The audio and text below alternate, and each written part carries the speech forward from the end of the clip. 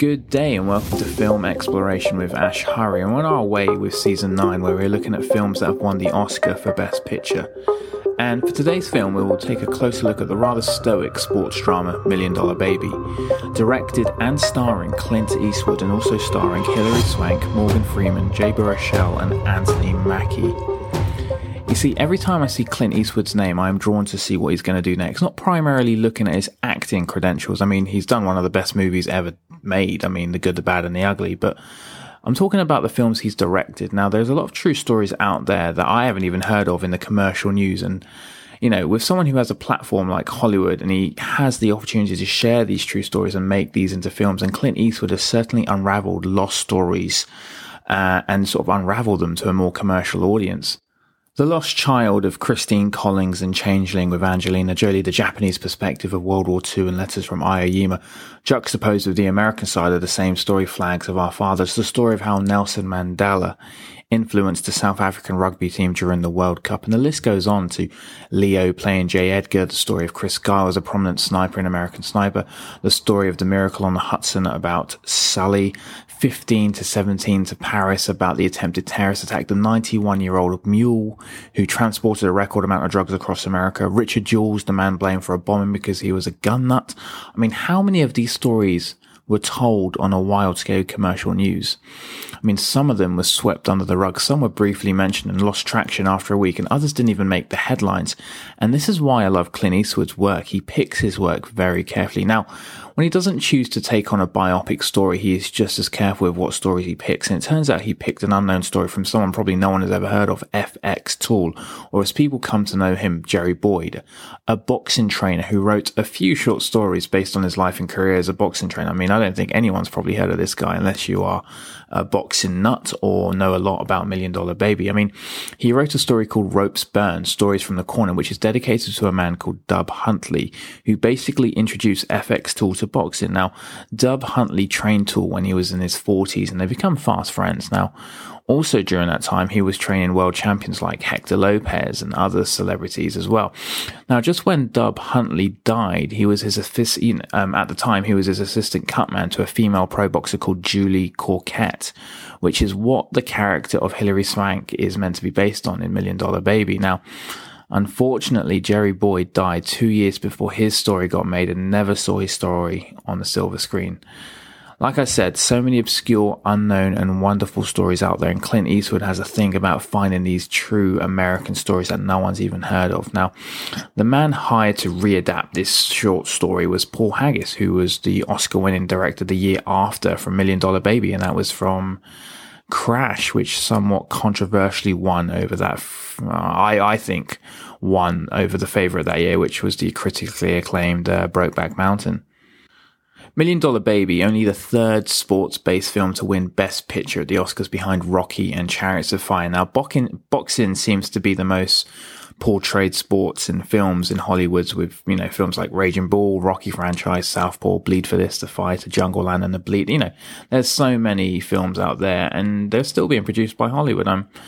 But if you haven't seen $1 Million Baby, the film I'm talking about today, I mean, it tells a simple story of a middle-aged woman who works her ass off to become a professional boxer and attracts, well, more force, the expertise of Frankie Dunn, played by Clint Eastwood, this boxing trainer who has a reputation for training boxers well, get them to their peak, but never allowing them to give them a title shot and win millions of dollars.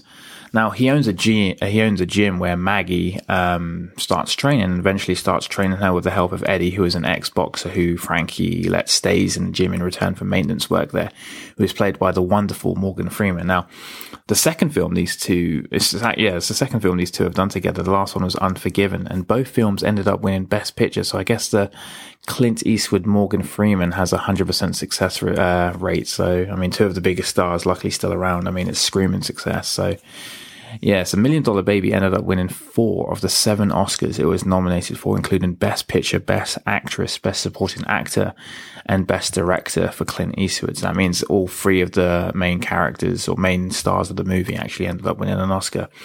It's quite interesting, actually, because I'm a bit of a nut when it comes to Oscars, but Barbra Streisand handed the Oscar to Clint for Best Director for Unforgiven. and she presented it again to him for Million Dollar Baby. And she said, I would be very happy to give it to you again, Clint, when she announced the winner again for Best Director and again to Clint Eastwood. But yeah. And if you want to talk about Oscar coincidences, I mean, producer Albert S. Ruddy won his second Oscar for producing Million Dollar Baby.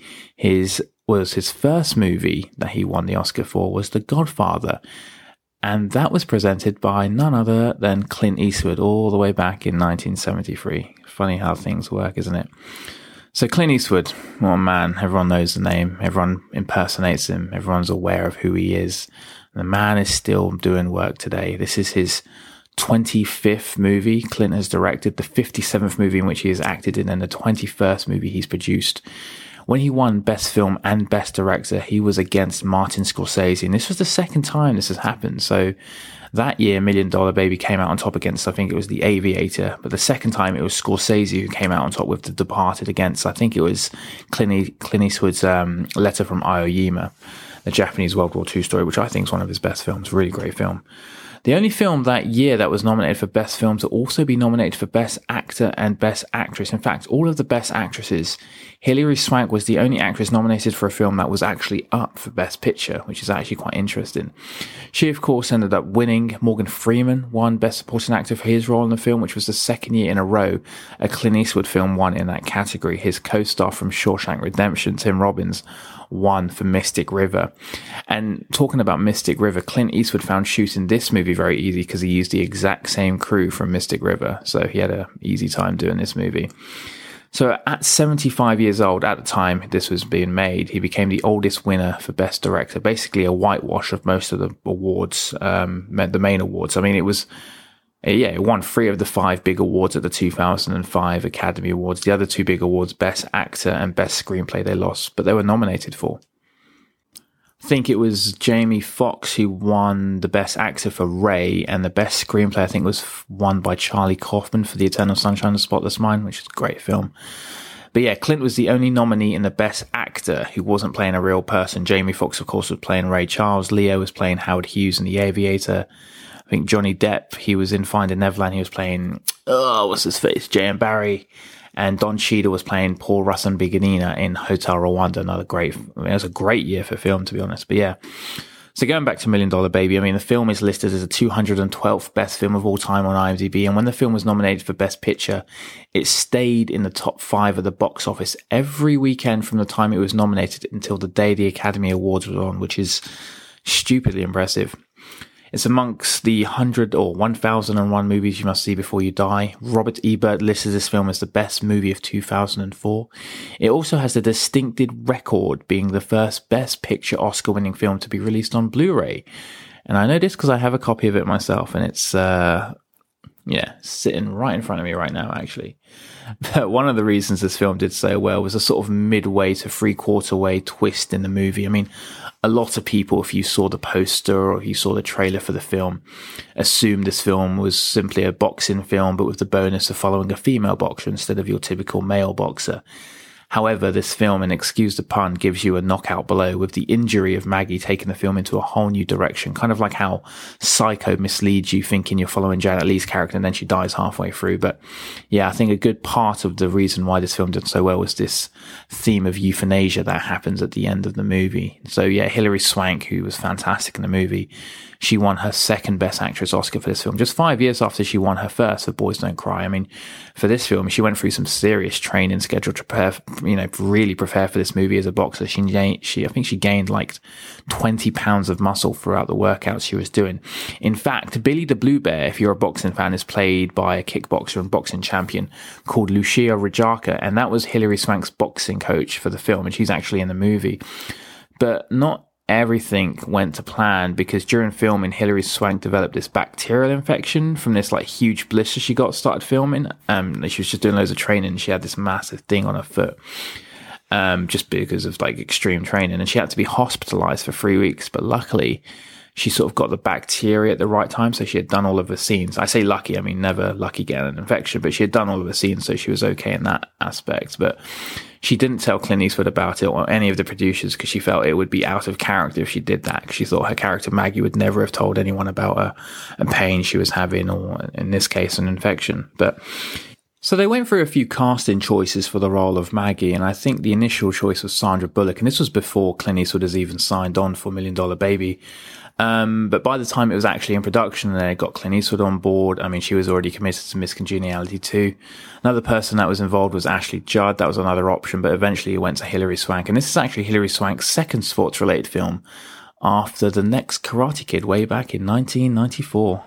So the term $1 Million Baby, if anyone knows what it is, just while I'm mentioning it, actually refers to the nose art on the World War II B-24 heavy bomber, which I found out whilst doing research on the title. So that's why it's called that.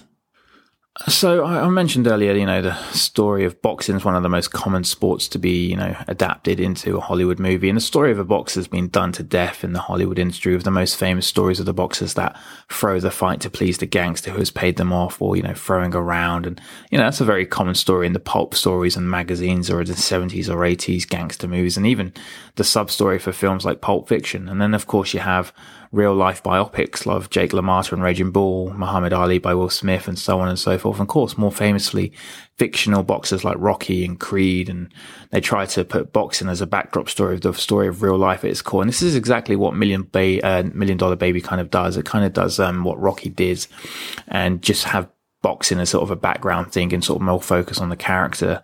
In this case, it's Maggie, not Rocky. I think the reason boxing films are so popular is that the themes of working hard from a zero background is very effortless to do, and everyone loves an underdog, and also everyone loves a story driven by passion and fight. I mean, that goes without saying.